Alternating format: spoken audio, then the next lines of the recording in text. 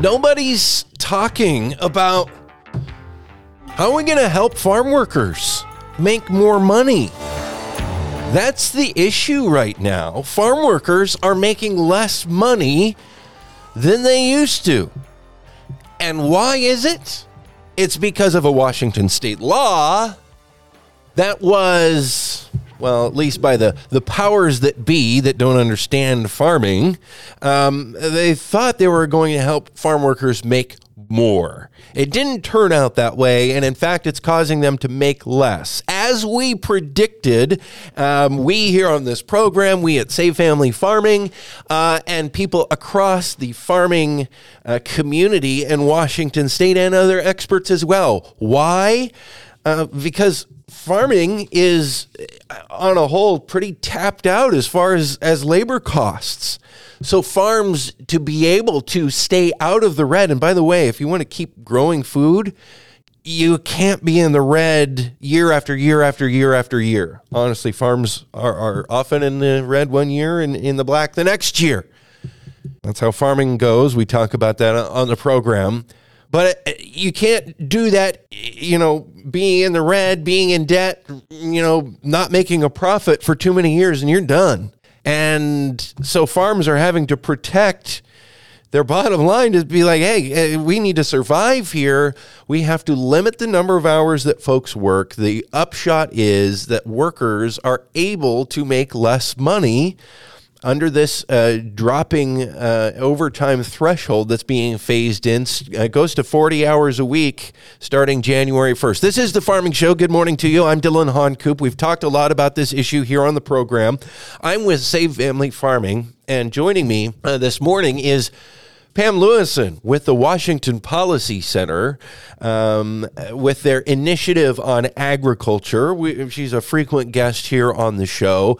And most recently, I think I've talked here on the program in recent weeks about what happened this fall with farm worker gatherings all over the state. Several gatherings that brought out nearly 1,000 farm workers wanting to get more information on this and wanting to have the opportunity to publicly voice their frustration and do anything to be heard in Olympia, so those folks start to recognize the decisions they're making aren't helping but are hurting the farm workers here in our state. Pam, you wrote a blog about a meeting that just happened, though, and this is the most recent thing, a meeting on the 30th of November before the Washington State Senate Ag Committee. State senators having a work session, and one of the two big topics of the work session was this overtime issue. And we heard from different groups of folks.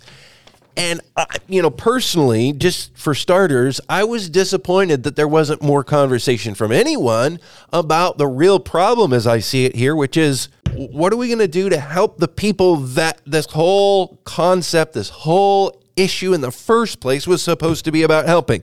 They say it's hurting them. And while, advocates, activists, people who honestly game the political system to their very niche, ultra-progressive motives, as we've talked about, the labor activists in this state, they will say, well, this is just the narrative of the farmers. It's not true. But once you see nearly 1,000 farm workers come out because of the growing frustration on this, it's a real thing. People are legitimately frustrated. Talk about what was said, though.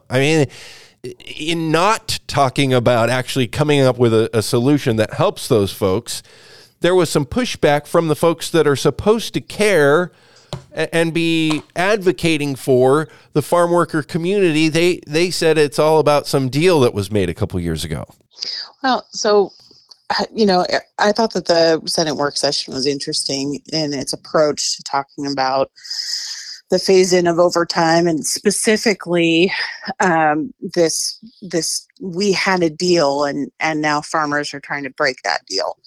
And what they're alluding to is when the overtime legislation was first introduced, there were, of course, several conversations and a lot of negotiation as with any piece of legislation that occurs behind the scenes, there's always conversation between legislators from both sides of the aisle that occurs not on the floor and not in committee.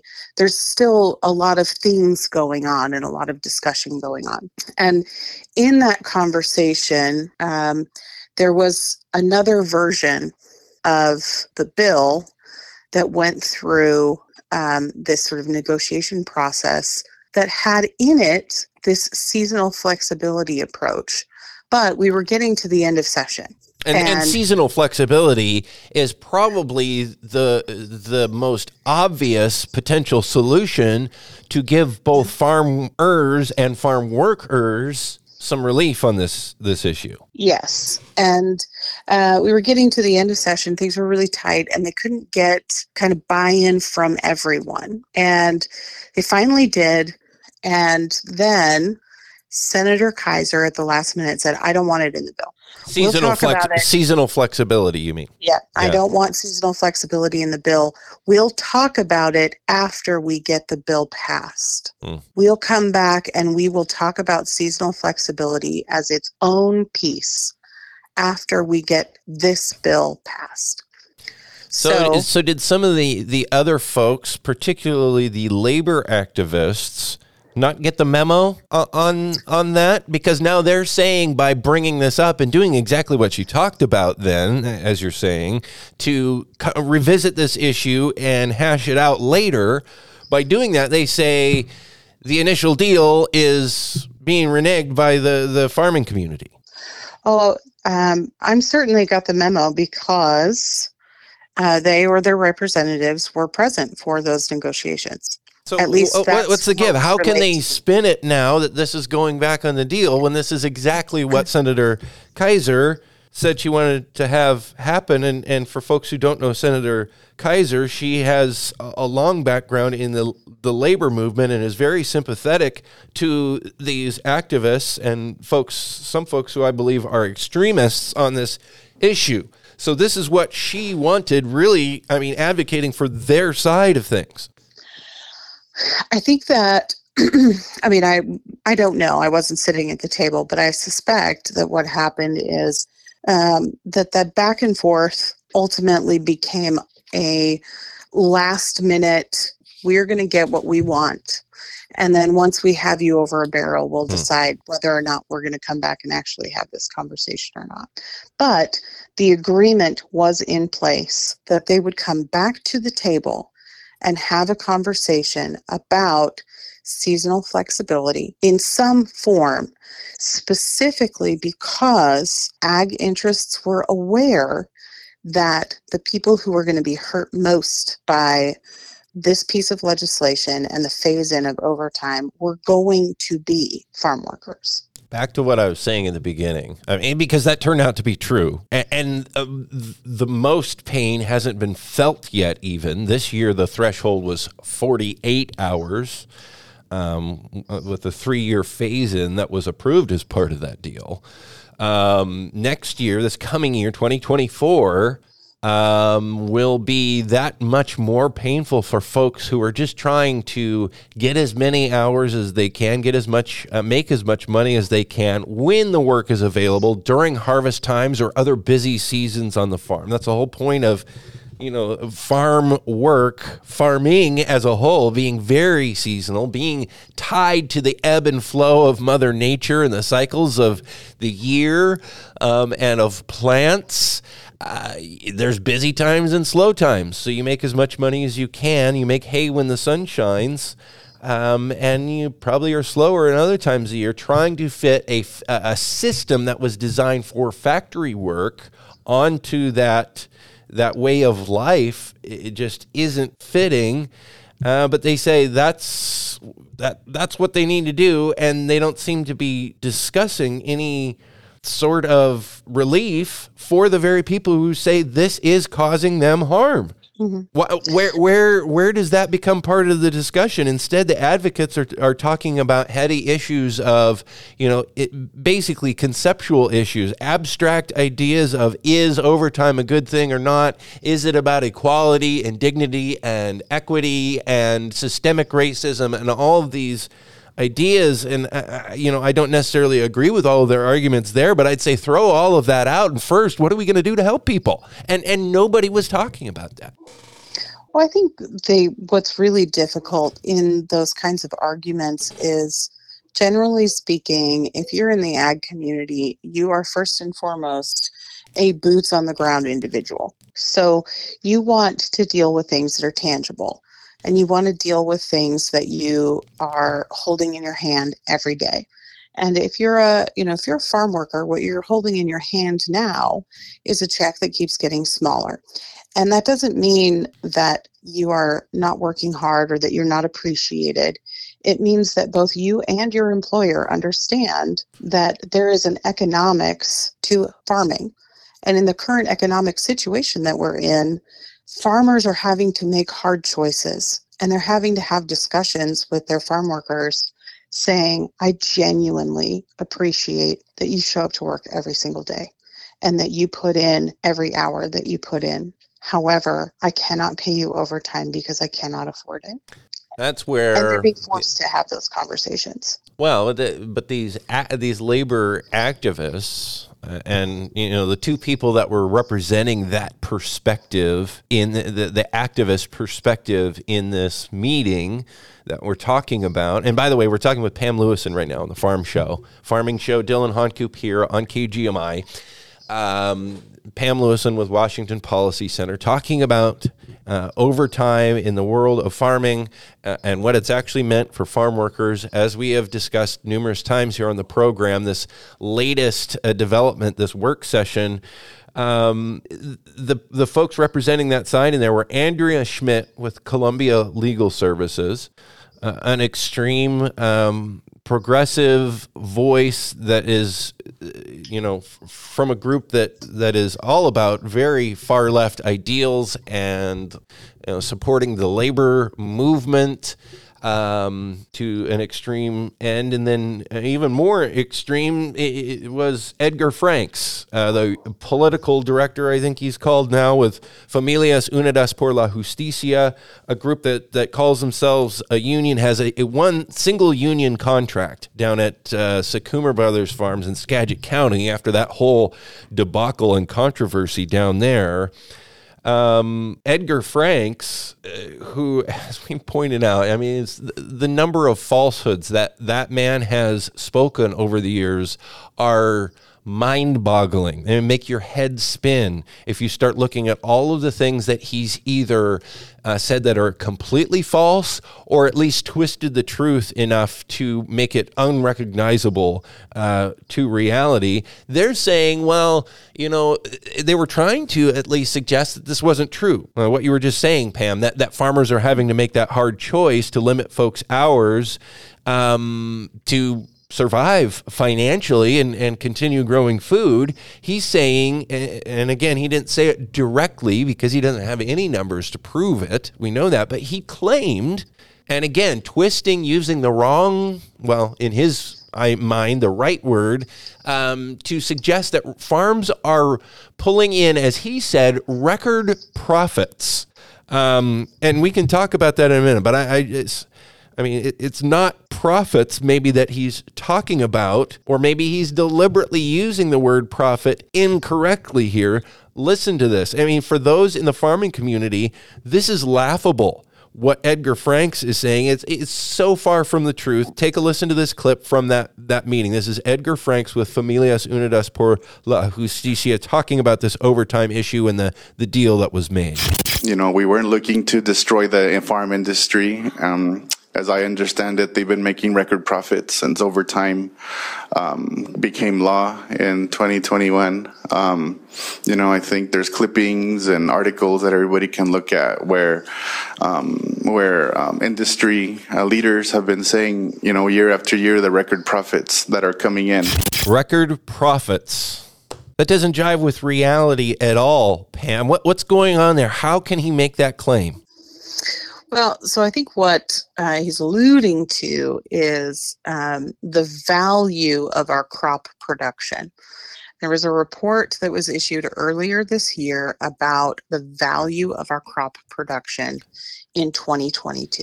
Value meaning gross revenue. Gross value. Yeah. And we did have a record-breaking year in 2022. For the first time... You mean we as the farming community as a whole in Washington State? Yeah. Right. The farming community as a whole broke the gross revenue record for our crop production value. However, in 2022, we also saw extraordinary increases in cost of production. So when you start looking at what that cost of production did to that actual on-farm income, there was no difference. If anything, it may have actually put us back a little bit. And that's what we're hearing from folks on the ground anecdotally. You're talking about the overall, the actual numbers, the data, and you talk with farmers and more they're saying, it keeps getting tighter and tighter. We're not sure how much longer we can keep doing this. And if anything, the only people that are sort of surviving okay now are the biggest players in all of this, which is also, I'm sure, what Edgar Franks would say he doesn't want. And those are the types of operations he loves to demonize. But they're, a large corporation is about the only structure right now that can weather some of these financial storms that farming and people growing food in Washington State are experiencing. But back to his quote, Edgar Franks using the term profits incorrectly because he's talking about overall revenue. And we have this all the time with farming. People say, oh, somebody must be a millionaire, Oh, look, their farm brought in $7 million last year. But guess what? Their costs were 6.99, they maybe had $70,000 of profit and they're happy because, hey, that covers what they need for their whole family and that's it. And they're just hanging in there. Maybe it was less because, some years you don't make any money at all. You have to go back to the banker. You know how it goes, Pam. I've experienced it. This was my life growing up. Some years it's like, we just hope we can make it to next year because if we do this 2 or 3 years in a row, Dad's going to have to sell a farm. We're going to have to move into town and do something different. Well, and I think the best way to really think about agriculture is not in terms of what those gross numbers look like. It's really about what's your profit margin. Mm-hmm. And the best way for me to describe it is in agriculture, more than 60% of farms in agriculture have a profit margin of 10%. Now, anybody who runs a business will know what that means. You have 10% of your income to work with. That's it. You have 10% to cover all of your operating costs, labor, regulations, pesticides, all of your inputs have to be covered by 10% of what your gross revenue versus, with all all of your expenses removed.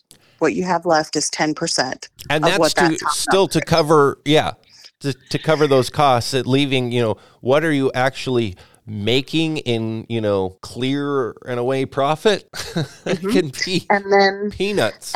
And then to have a comparison for what that looks like with some of the other top industries in Washington, because agriculture is number 2. Mm-hmm. Some of the other top industries in the state, in software and computer programming, profits range anywhere from 60 to 70%. That's your profit margin.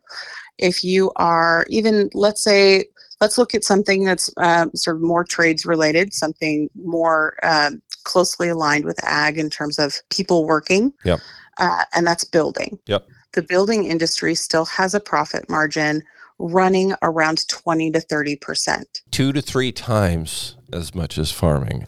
A basic These folks need a lesson in basic economics when they throw around terms like that, claiming that farming is seeing record profits, and why don't they share that with their workers, when the reality is you look at the costs for a lot of farming in Washington State right now, labor-intensive crops in particular, which is a lot of what we grow here. Labor is one of, if not the biggest cost that has to be covered by that slice of the pie. And how can you have that and claim that the quote unquote wealth isn't being shared? It defies logic. What they're saying and what Edgar Franks was claiming in terms of record profits. Pam Lewison with Washington Policy Center. I just looked at the clock. We're out of time. Thank you so much for being with us here on the program this morning. And folks, go to washingtonpolicy.org to check out Pam's work and her recent blogs, including the one that we were talking about today. It does a much better job of explaining it than I tried to, and we were able to in the amount of time that we had this morning. So thanks so much, Pam. Thanks for having me.